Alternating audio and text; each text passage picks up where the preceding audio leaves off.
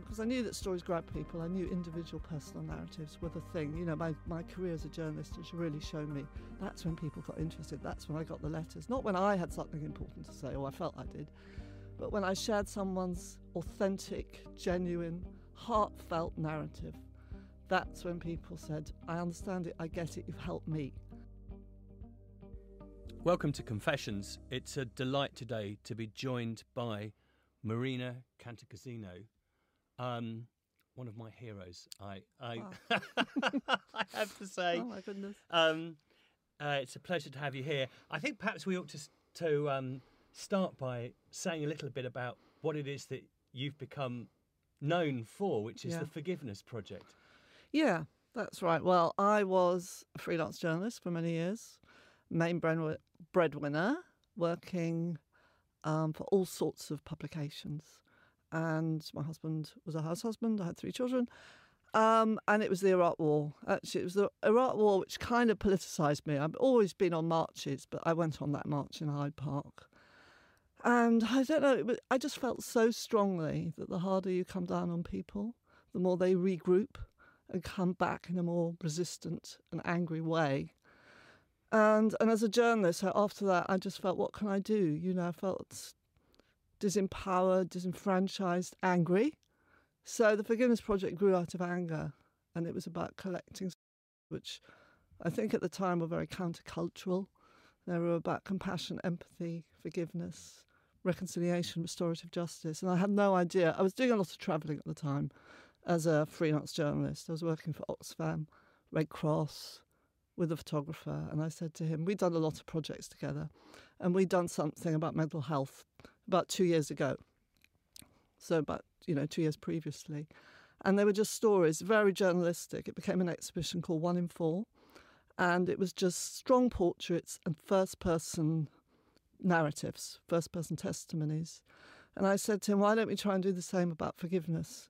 Because I was kind of fascinated in the subject. So over a year, this was like 2003, we just collected stories from all around the world, South Africa, Northern Ireland, UK, America, from basically victims and former perpetrators that focused on forgiveness, empathy and compassion in order to sort of showcase processes of people who had found peaceful solutions to conflict and that could somehow show that there was a way to create a less divided society. And I had no idea what I'd do with these stories.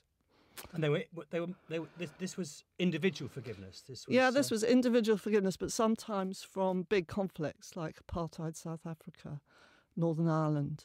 It was looking at how people repaired and recovered. During that time, I know, it was just another little project that I thought might, at the very best, become an exhibition. At the worst, a one-off article in a supplement. Because I knew that stories grab people. I knew individual personal narratives were the thing.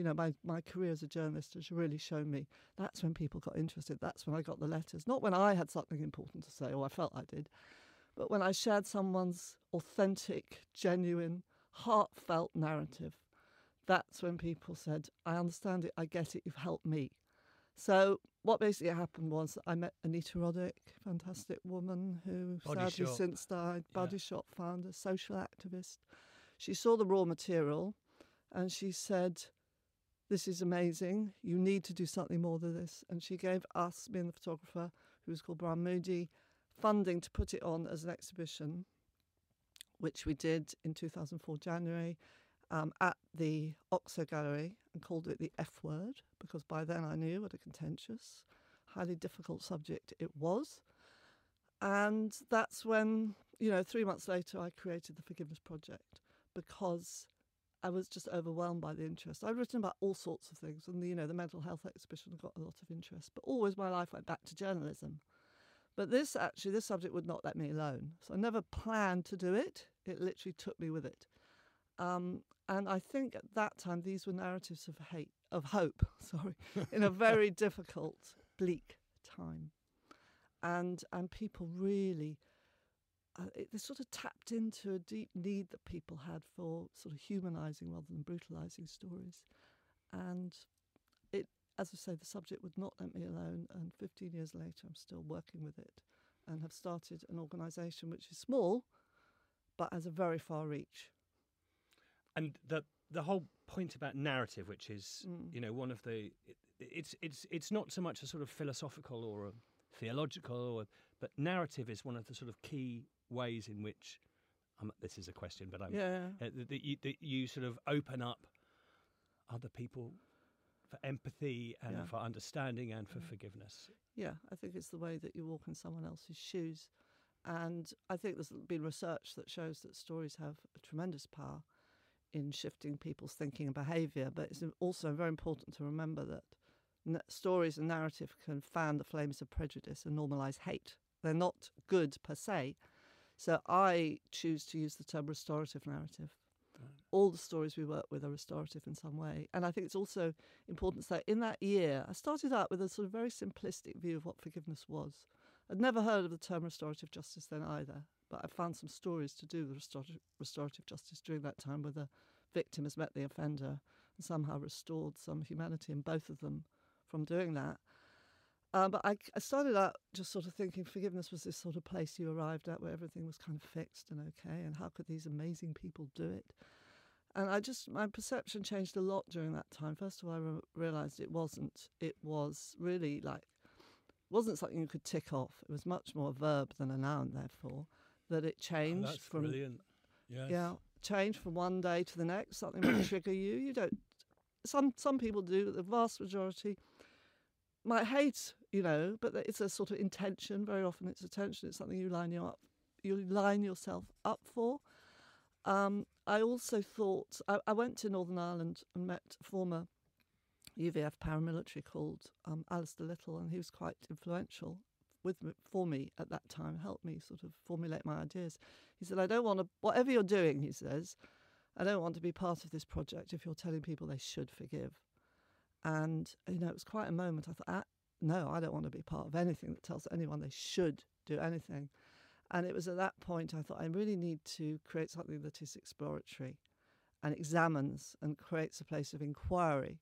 So we have, for instance, just one of many, the story of Rami Elahan, whose daughter was killed in a suicide bomber in Tel Aviv as a teenager. And he says, I do not forgive and I do not forget, but the suicide bomber was a victim like my daughter, grown bitter from poverty and shame.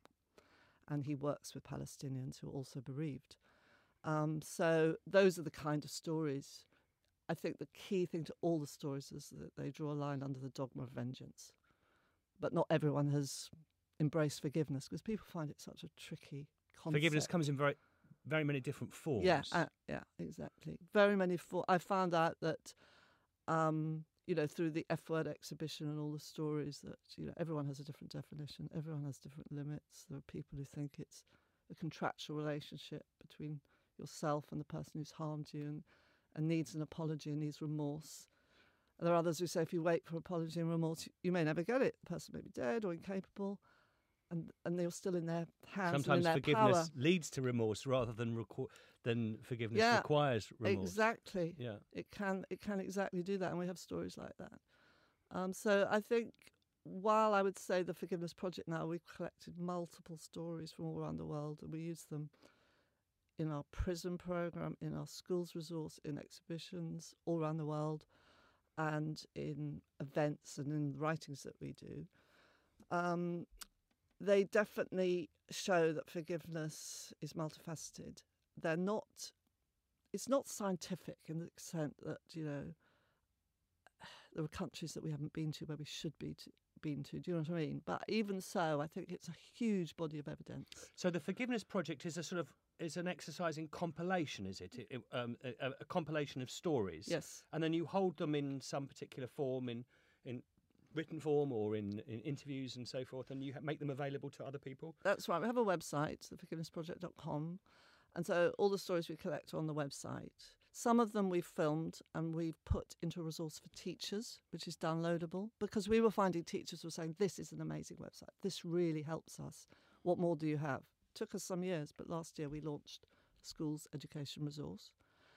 And then from the website, people can hire the exhibition, which is it's something that you have to put up in a space, but it's a great way to start conversation. And these are images of The people people who've been both victims and those who were perpetrators. Yes, that's right. And the perpetrators, in a way, they're there because they show how you can transform aggression into a force for peace. And I've always felt that it's really important to hear those voices, because how else do we understand why people harm each other? So they go, and some of the speakers, some of our storytellers speak at our events and go into prisons with us to share their story. We have a prison program called Restore that has grown out of this, that is restorative justice in a sense, in that it's facilitated by both a victim of crime and an ex-offender. Not the same crime, if you see what I mean. Nevertheless, them working together creates a restorative space, and it's all about storytelling. It's getting people to share.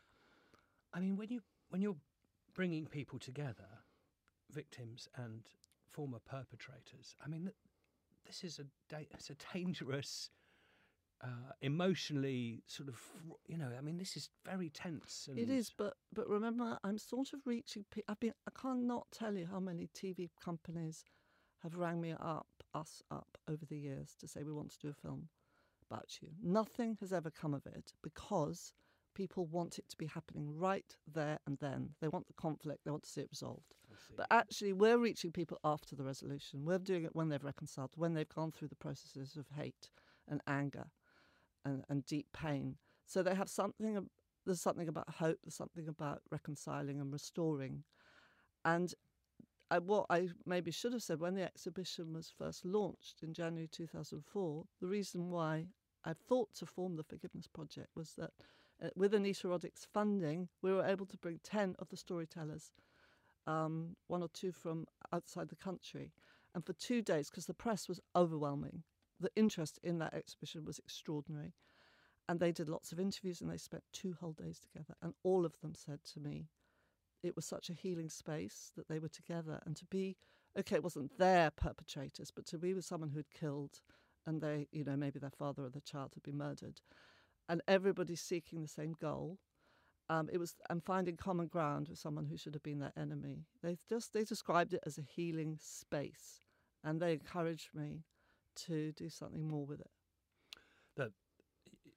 There's a courage from victims speaking out about it, and there's a courage also from perpetrators, former perpetrators, just being filmed or so much easier to sort of hide away, I guess. Absolutely. And then one of the stories, and you'll probably know it, is Jo Berry and Patrick McGee, and he was the Brighton bomber and her father was killed in the Brighton bomb. I've heard them speak many times actually now. And it's a difficult conversation, and he's forever being attacked because unlike many perpetrators, he actually says, people want a former perpetrator to say, this is like an interesting thing about Shamima Begum just recently. I want to come on to that. Well, she didn't say adequate remorse, but also many people think Patrick McGee doesn't show adequate remorse because what he basically says was, at that time, I had no choice. I was at war. I was defending my people. People want him to say, it was wrong, I should never have done it, I'm apologetic, hugely remorseful for all the harm I caused. So Jo Berry has manoeuvred this very difficult dialogue. It makes it very real. Many people actually have great admiration for Patrick McGee for doing exactly what you say, putting his head way above the parapet and speaking out. But I also think, an interview I've just done recently is with Ivan Humble. It's about to come out on our website. He's a former member of the EDL, a racist. He said to me, I went from being the hater to being the hated, because now he's sort of, in the eyes of the EDL and others, betrayed his group. And it's an isolating place, but then so is forgiving. Forgiving is seen as an act of betrayal very often by your family and friends. So both of them find themselves in the place of isolation. And a betrayal against justice sometimes, somehow that it's just like that somehow justice hasn't been served if you forgive, that the person hasn't been punished or that's, Yeah, and of course it has very little to do with justice. I discovered a group in America that were actually for the death penalty, but also forgave. So I found myself finding it a little bit hard to get my head around that, but I had to accept that that was a genuine emotion that they felt, because some people feel that the law of the land should take its course, but in their heart they feel no hatred anymore. I think where forgiveness can become very useful is where actually justice is no longer possible, where it's like an ancient conflict perhaps that's been passed off over the generations, passed down the generations, and that where things are really stuck and there is no possibility of perpetrators being taken to court, where it's difficult to see who is the victim and who is the perpetrator. Duncan Morrow, who is an academic who's worked in peace in Northern Ireland for years, talks about the impossible yet essential need for forgiveness in Northern Ireland. And I really love that phrase, the impossible yet essential need for forgiveness. It sort of sums it up for me, this huge complex area we're in. So there's so much to talk about here. But what I quite like to do now, we've had a little look at what it is that you do. I want to rewind a little bit and I want to talk about you. So I want to perhaps I just ask you to say a little bit about where you come from, about your own family background, your parents, where you brought up, and some of the values that you got from that and how they might translate into this. Yes, that's really interesting. I've never really asked about that. So it's interesting. Thank you for asking. Well, it's kind of interesting for me to think about my roots. I am the sort of second child of an immigrant from Romania who came when he was 11, just before the Second World War. And what was interesting to me, actually, is I grew up and Romania was so exotic and people were so interested in it. And over the years, it's become, especially recently, something that people kind of, it's a country that many revile, actually. Yes. So that's been an interesting experience. And my mother was a Catholic from England, and I was brought up a Catholic, but I actually just couldn't believe. Right. So then I became an agnostic. Where was this? What part of London? Okay, this was London. 3 children. My brother had a disease called Duchenne muscular dystrophy, which is inherited, and he died at 17, along with 2 of my first cousins. So they were very Catholic then. There was a priest in the family, and actually that really helped, because there was a real sense that, life, no matter how short, is of value, and that they were not dead, they had gone elsewhere to better places. So actually that did really help. But I grew up knowing he was going to die, you see, and I think that was very, very painful, because I was very close to him till he was about 9, because it's a very cruel disease. You get weaker and weaker, and you end up in a wheelchair, and then your heart gives up. So by the time I was a teenager and he was about 10, I found it really difficult, as teenagers do. I just wanted a normal brother, and I kind of protected myself by distancing myself. But I often think that everything I did after that, because actually the very first piece of journalism I wrote was about growing up with a disabled sibling, and it was published in The Guardian, and in those days, pre-email, I just sent it off to the Guardian women's page, and they published it. And it gave me confidence that I could write, and it led to my life in journalism. And also, I think it was because being around pain, I was very comfortable around pain in a weird kind of way. So that's the thing that takes you through into, that's in a way. I think so. That's what you've and that's transformation the gift, in a way that I found it was a gift, and it really.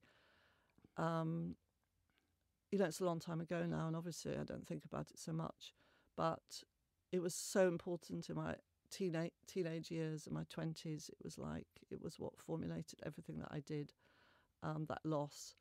And I'm sort of very grateful that actually I was able to create meaning. You see, like going back to forgiveness, I realised all the stories I've collected over the many years, it's all about meaning making, and it's about using the story to help yourself and to help others. It's interesting. I think one of the things about being a priest is that, and being around quite a lot of suffering, is that in the end you don't get freaked by other people's suffering.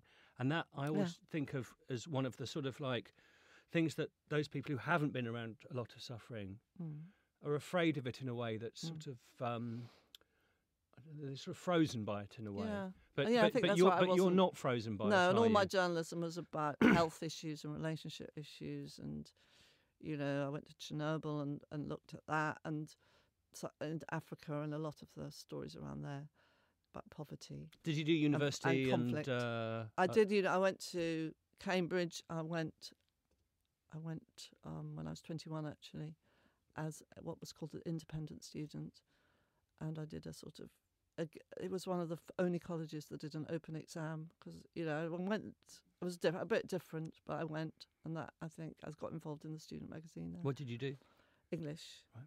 Yeah, I mean, sort of obvious, the whole thing. I worked in telly for a little bit as well as a researcher. But I love writing. I've always loved writing. So that's where the stories grow out of writing. And actually, one thing that the Forgiveness Project is a small organisation with about 5 staff. And one of the things we've been trying to do over the last few years is to actually bring it away from the printed word, because the exhibition is very text heavy. So we relaunched the exhibition 2 years ago, and it's got film, and it's got activities, and it's got a sort of guided journey through asking questions about what forgiveness is and what it isn't. You see, I think the thing about forgiveness, is so. It's not just morally complicated, of course. It's emotionally. It's vastly emotionally complicated. One of the things that's always struck me. I mean, this does sound a bit academic and so forth, but Nietzsche has this sort of, I think, fascinating line about one of the problems with Christianity and Christians who forgive is you forgive someone, you nonetheless there's a sort of burning sense that anger which has not been resolved through forgiveness. That there is something. That there's something about punching someone back or getting your own back, which creates a sort of emotional, or you feel will create a sort of emotional balance and so forth.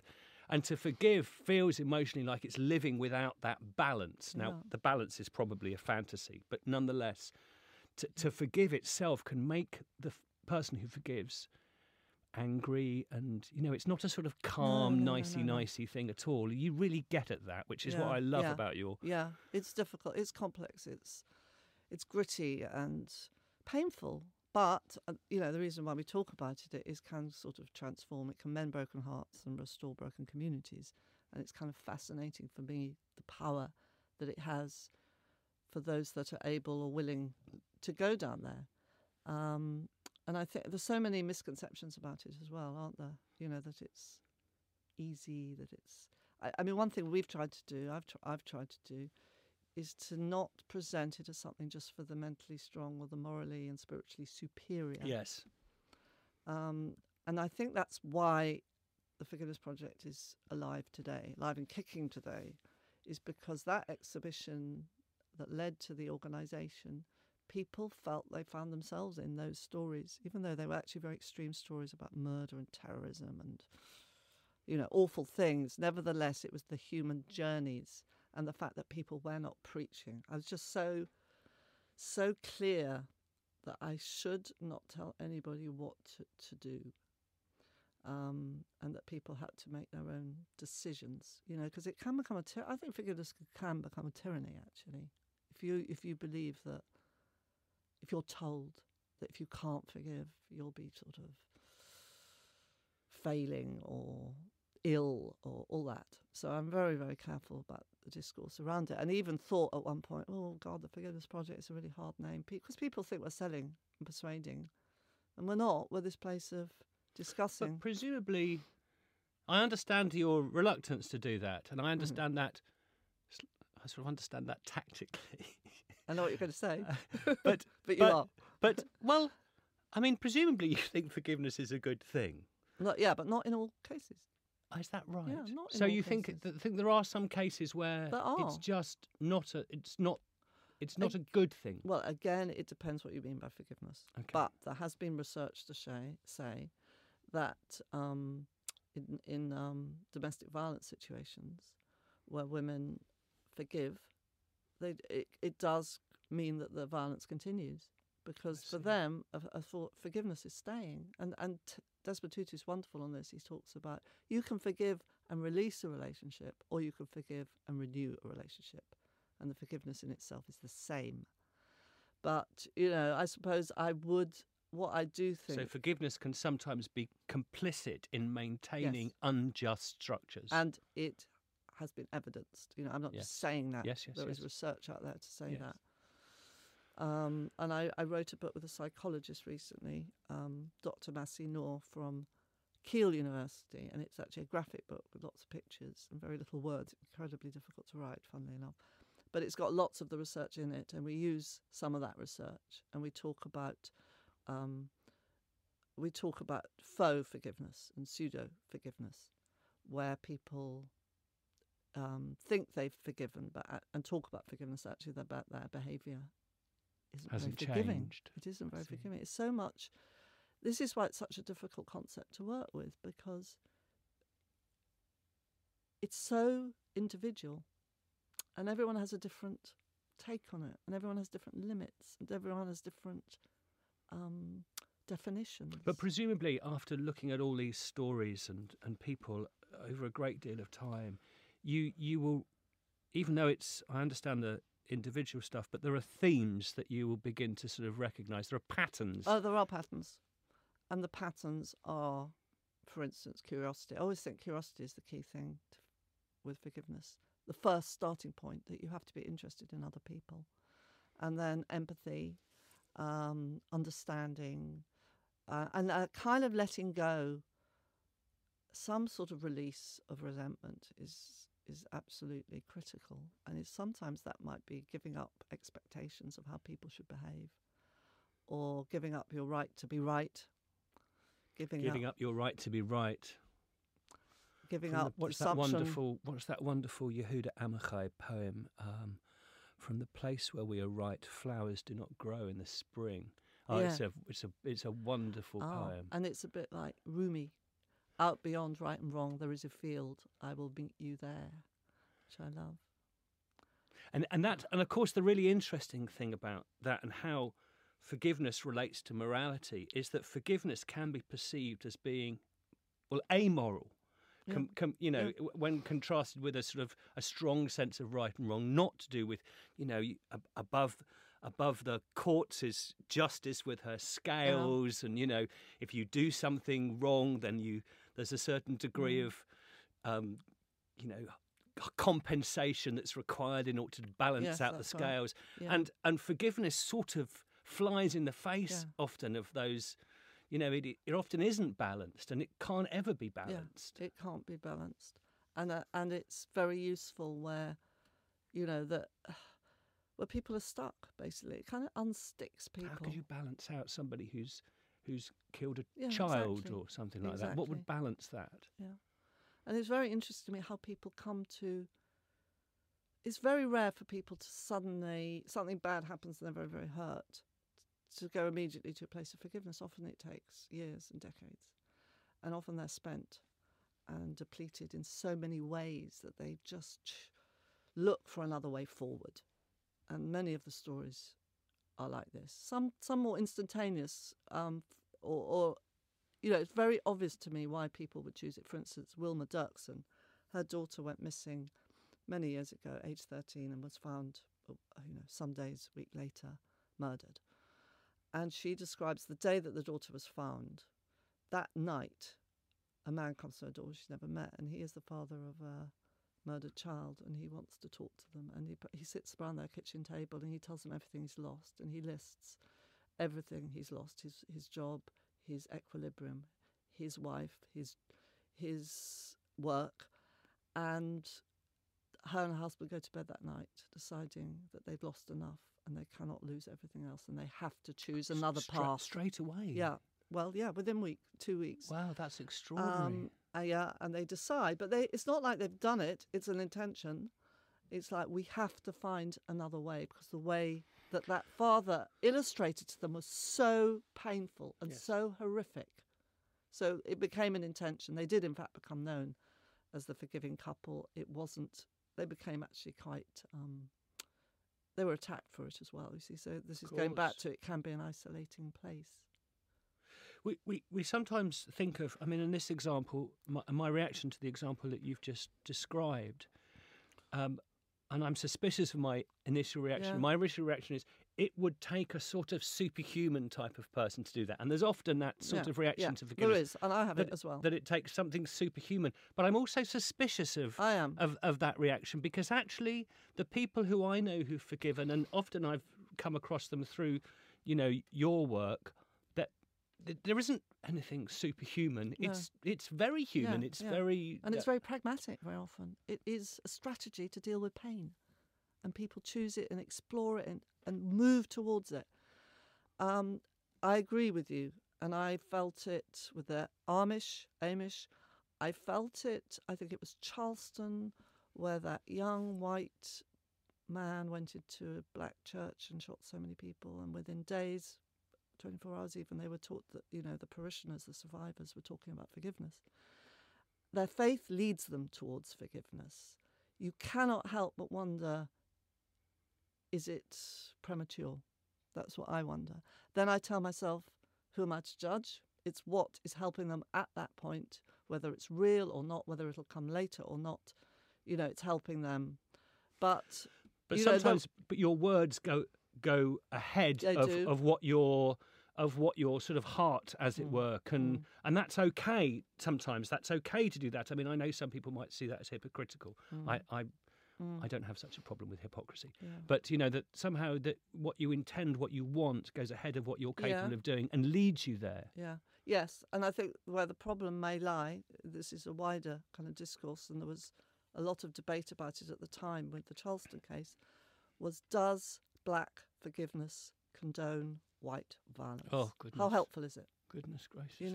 And there's no answers really, but because I deal with individuals mainly, even though so often they're part of a bigger group, I respect the individual journey, If it's not harming anyone else, it's helping you. And of course, one of the things, I mean, you talk about individuals, and I know that the Forgiveness Project is all about individuals, but one of the things that must have been there at the back of your mind as you're setting up the Forgiveness Project is the Truth and Reconciliation Commission, which is a sort of a more, it's not a, I mean, it's about individuals and their testimony, but it's also a strategy in a way for bringing healing to a whole community. Yes. I mean, that's certainly the way in which, people like Desmond Tutu would have described it and so forth. But then again, there are also those people who, from a moral perspective, criticise the Truth and Reconciliation perspective. They felt amnesty came too soon for some, that it let people off the hook.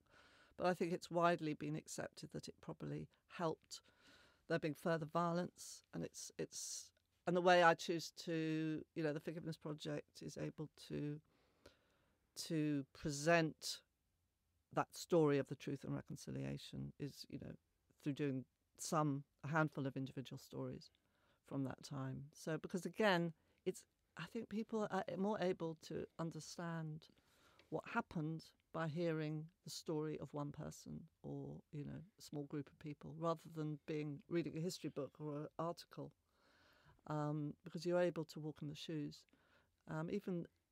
This whole thing about empathy is very interesting as well, because most of us are empathetic, but we tend to empathise with people like us, people within our own moral circle. So, my greatest sort of goal in a way is to make you try and go walk in the shoes of people that you might think you despise. That's really hard. And the other group that I have had a little bit to do with, and I feel extremely sort of it's shaped me, I guess, is the Parent Circle and the work that they do in Israel Palestine. Well, Rami Elahan, who I mentioned, that's exactly the group that he became a part of, the Parent Circle. And they're a group from Israel Palestine who both groups have lost children in the actually in the any conflict. loved one, it can be is sibling that right? or okay. parent. Right. And I think I saw an exhibition in Tel Aviv, and I know that they sort of bravely cross borders that they're not supposed to go to. I mean, it's extraordinary, the bravery that's and the hatred that they receive for doing it. This is it. I mean, another of our storytellers is Jill Hicks, who lost both her legs in the London bombs. She actually doesn't talk about forgiveness, but she's very clear about not hating and about building bridges. But she would require some kind of dialogue with the person who's harmed her in order to go down forgiveness, and he's dead. So that's not on the cards. But she received so much hate. And you hate for not hating. Yeah, hate for not hating. And that came as a shock to me. And I've only noticed that in the last 5 or so years. But she is relentless. She's out there on social media taking the abuse, and she has this thing like she sat on a plane. She describes it at great length with a someone from the far right. Just happened to be on a plane, and they had a very meaningful dialogue. And by the end of it, he said to her, "Well, I think I'm less far right now."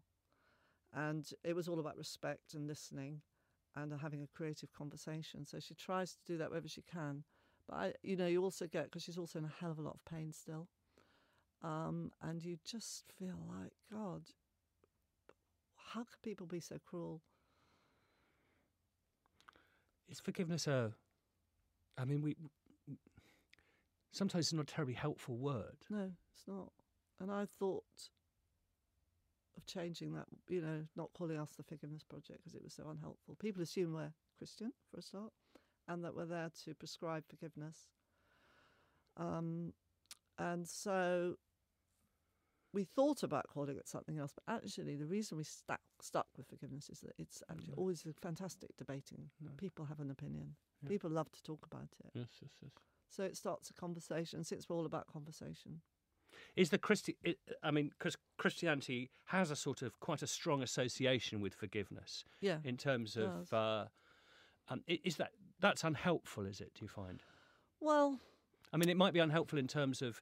Sorry, let me just make that question clearer. It could be unhelpful in terms of it makes it seem like a Christian thing and therefore not for other people. Yeah. Or has Christianity also given to forgiveness something that's unhelpful? A little bit. I think it's a little stuck in the straitjacket of religion and Christianity, but less and less so, because when I first started, there wasn't very much out there about forgiveness. And I think now there's a lot more. And I notice in the press there's quite a lot. And in America, there's a lot around self-development and forgiveness, but it can be quite proselytizing, and sometimes the language just doesn't sit happily and easily with me. But I think it is sort of barnacled by eons of piety in a way. And one of the things I've tried to do is reframe it. Now, I used to say, such a phrase what you just said, barnacled by eons of piety. I've just shriveled up. No, but you're right. That's extraordinary, but it's true.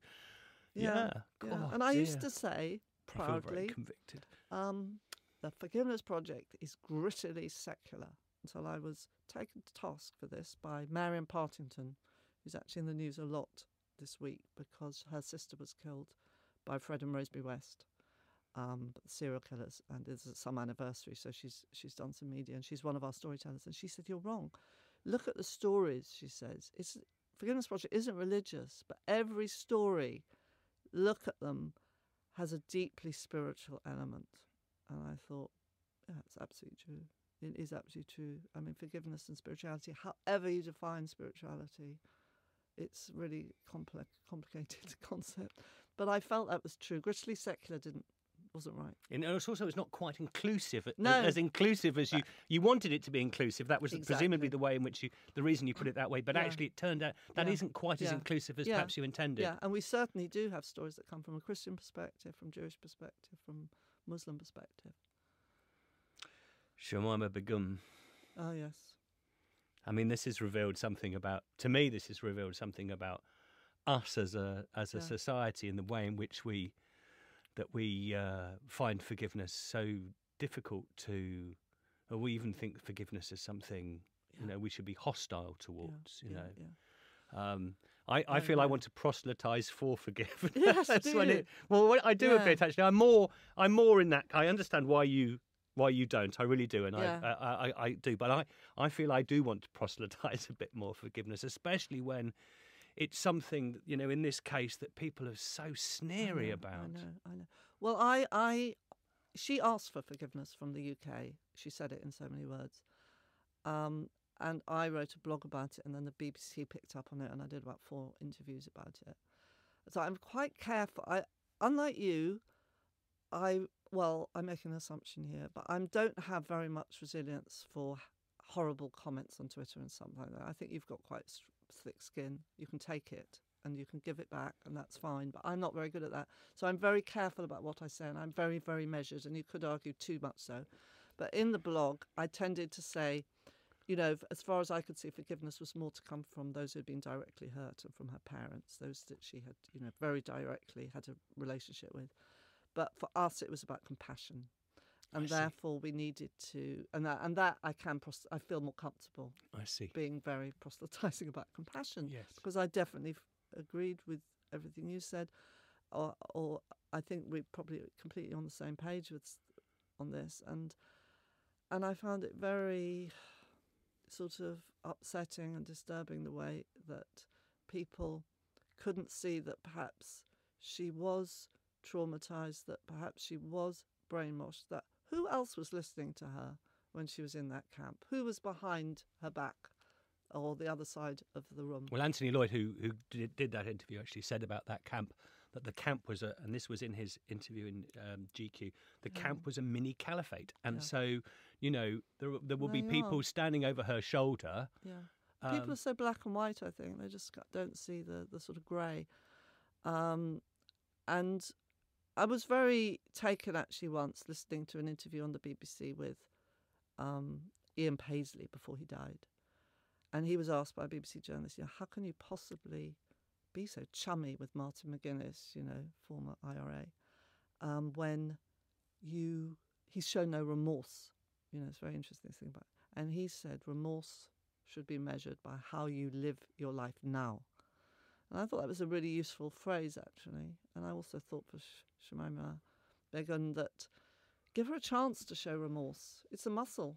She needs to have a chance and help to exercise it. Bring her back. This is, for me, absolutely crucial because it sort of breaks a particular way in which forgiveness is often used as a sort of, in fact, sometimes used as a stick to. So in order for us to forgive, she must or he must abase themselves, you know, do this sort of due penance, especially when it's a sort of a whole society having a go at a teenage girl. Yeah.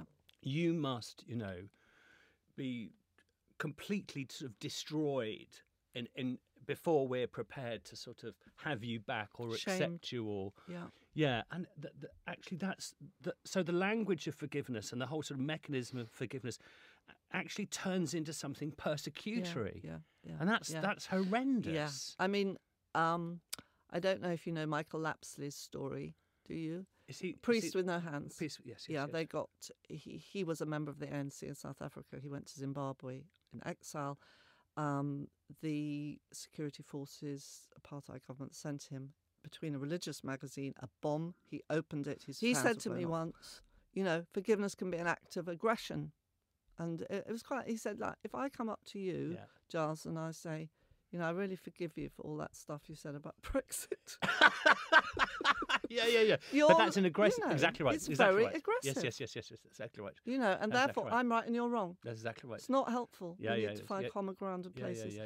Sometimes it's very obvious who the perpetrator is, and they are very remorseful, or, you know, and it can really help the person who's been doing the hurting. I mean, one of our stories is Arno Michaelis, who is a former white supremacist from America and did a lot of damage to many, many people. His story started to turn around when he went into McDonald's once and he had swastikas on his knuckles, tattooed. And the woman who was a black woman behind the counter looked at them, and instead he was sort of pushing his knuckles out to be very aggressive. And she looked at him with compassion and she said, you know, you're worth more. You're more than that. I can see who you are. You're not that. And he fled from that place. And it was the beginning of his journey of change. And he said it was instances like that, that people who he once hated, their forgiveness or that kind of response that allowed him to move from hating to starting an organisation called Life After Hate. And now he does amazing work in countering extremism and talking about love, you know. My thinking about forgiveness is shaped by the sociologist and I guess theologian René Girard and all the stuff about retribution, that it's somehow that forgiveness is not a sort of, and not necessarily some sort of something you do inside, but it's a refusal of revenge, I guess. Yeah. That it's a refusal of revenge. Yeah. So, you know, it's not an eye for an eye and a tooth for a tooth, but you just break that cycle of tit for tat. Tit for tat. And what I like about that is it doesn't get mired in the I couldn't do that, or I couldn't have that superhuman strength. It's just like I won't respond back in kind. It becomes something quite empirical, you know. And I've always rather liked that take on things, that it takes forgiveness away from the sort of superhuman and gives it all you have to do is just well, at least to start with, you just don't reply in kind. Yeah. And that's what Jill Hicks said, that when she was in the tunnel in the dark and hoping to live, and everyone around her was dead, she says, the hate has to stop with me. That's all she knew. And when she survived, that was her mantra, really, for living. And it kind of makes sense, because there's a lot of research that shows that having a forgiving attitude actually is good for your mental health, your physical health. It ties in, I suppose, with the research on depression and stress and anxiety. But people live longer even. There's some interesting studies done. It makes sense. If you're anxious and angry, you ruminate, you think, you obsess, you have vengeful fantasies, you talk all the time, you alienate people, you know, even with little things that, you know, you and I, I'm sure, have had moments of that when we've been upset by something and angered. Doesn't make you feel good. I'm like that all the time. You're describing my life. But I know, I mean, it's those mini things, though, as well. Modern life, I mean, I actually think modern life, and I suppose social media is something to explore here as well, because social media adds a dimension of reciprocity. I mean, in that Girardian terms about, you know, tit for tat, it encourages that sort of... That it encourages reciprocity. It does. And it doesn't encourage not dialogue. It doesn't encourage or forgiveness. Dialogue. Yeah. I mean, I don't know what you think about this. One of my favourite sort of people out there speaking about this stuff is Brené Brown. Do you know her? No. Oh, she's brilliant. She's done a lot about shame and vulnerability. She's big in America. And pretty big here. And she talks about how we need to be really careful with the words that we use. And she really discourages anyone for even sort of calling the police pigs and things like that, or whatever side you're on, just not name calling. Because she says that, you know, we then will poison the water supply from which we all drink and contaminate it. And so I sort of try and follow that, because I think it's really important to have strong views and to speak up for injustice is really important. And there can be those who think that if you believe in forgiveness, everything's okay, you know, keep everything quiet and don't get angry. Soft soap. All that. Yeah. But the ways is all to do with how we communicate with each other and how we have really, I think, was it St. Francis who said, seek first to understand before you seek to be understood, you know? I think that's brilliant. I only read that the other day. Yeah. Apparently didn't say it. Really? Yeah. Who said it then? Well, there's a debate. No, there's a debate whether he said it or not. Did someone say it? Yeah. So it's a famous attributed to. That was the quote that Mrs. Thatcher used on the steps of Downing Street. You shouldn't have said that. No, I think it was when she first became Prime Minister. She used that quote. Okay. Yes, no, I mean. But whether it's St. Maybe Francis or not, it's a lovely. I mean, I tell you what, it's still true, doesn't it? It's still true. It's tainted, but there's a truth to it. Well, I sort of how do we find as a society now here, where we seem to be more split than we have been for a long time. Brexit, I guess. And I'm sure I've contributed as much to the sort of like heat, not to light, and you get angry about it and things like that. But how do we? At some point, we're going to try and have to heal as a community. And this isn't. I know exactly what you're about because it's individual. But how do you heal as a community? Well, you know, the only way I know, as you know, in a way, But it's different. You have your ministry. I have stories. And I believe in the power of stories. The only thing I know is like to be open to other people's stories, people who are different from us. And how do you encourage that? I mean, just by being less certain. You see, I think certainty is like a terrible thing. I don't know what you think of that. But I think, although Richard Holloway, the great theologian, says, be careful not to be too certain about the merits of uncertainty, and I can fall into that, because I think I think black and white thinking is actually unhelpful to us. That one of my favourite quotes from the Forgiveness Project is by a former jihadist, Khaled al-Berri, and he said, "The most dangerous thing in life is to believe that truth has just one face." He says that because he used to believe that, and it was very dangerous. Yeah, I agree with you completely about that. So but I find it difficult because there's something about the nature of modern. Maybe this is about the nature of modern media. I always say to people who meet me, I say, actually, I'm one of those strange people who has more stronger opinions in public than I have in private. I'm much more diffident in, I might on the one hand or on the other, or I'm not sure and so forth. You're never going to write a column like that, because columns don't write like that. No one wants them. And you're a broadcaster. I mean, more than this, but you are sort of broadcaster. Yes, I guess, yes, in a general sense. And also polemicist, that's the sort polemicist, of... And all of that sort of stuff. But actually...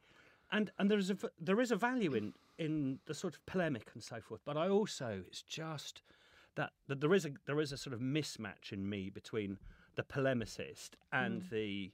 Actually, I'm not sure. I'm really not sure. Yeah, and that's very human. And I think it's very attractive. And I think that's what we'll get eventually, once this is all through. It's... what do I know? But I just know the only way I can really... is to talk to people I don't agree with and actually think about why they think that and ask them.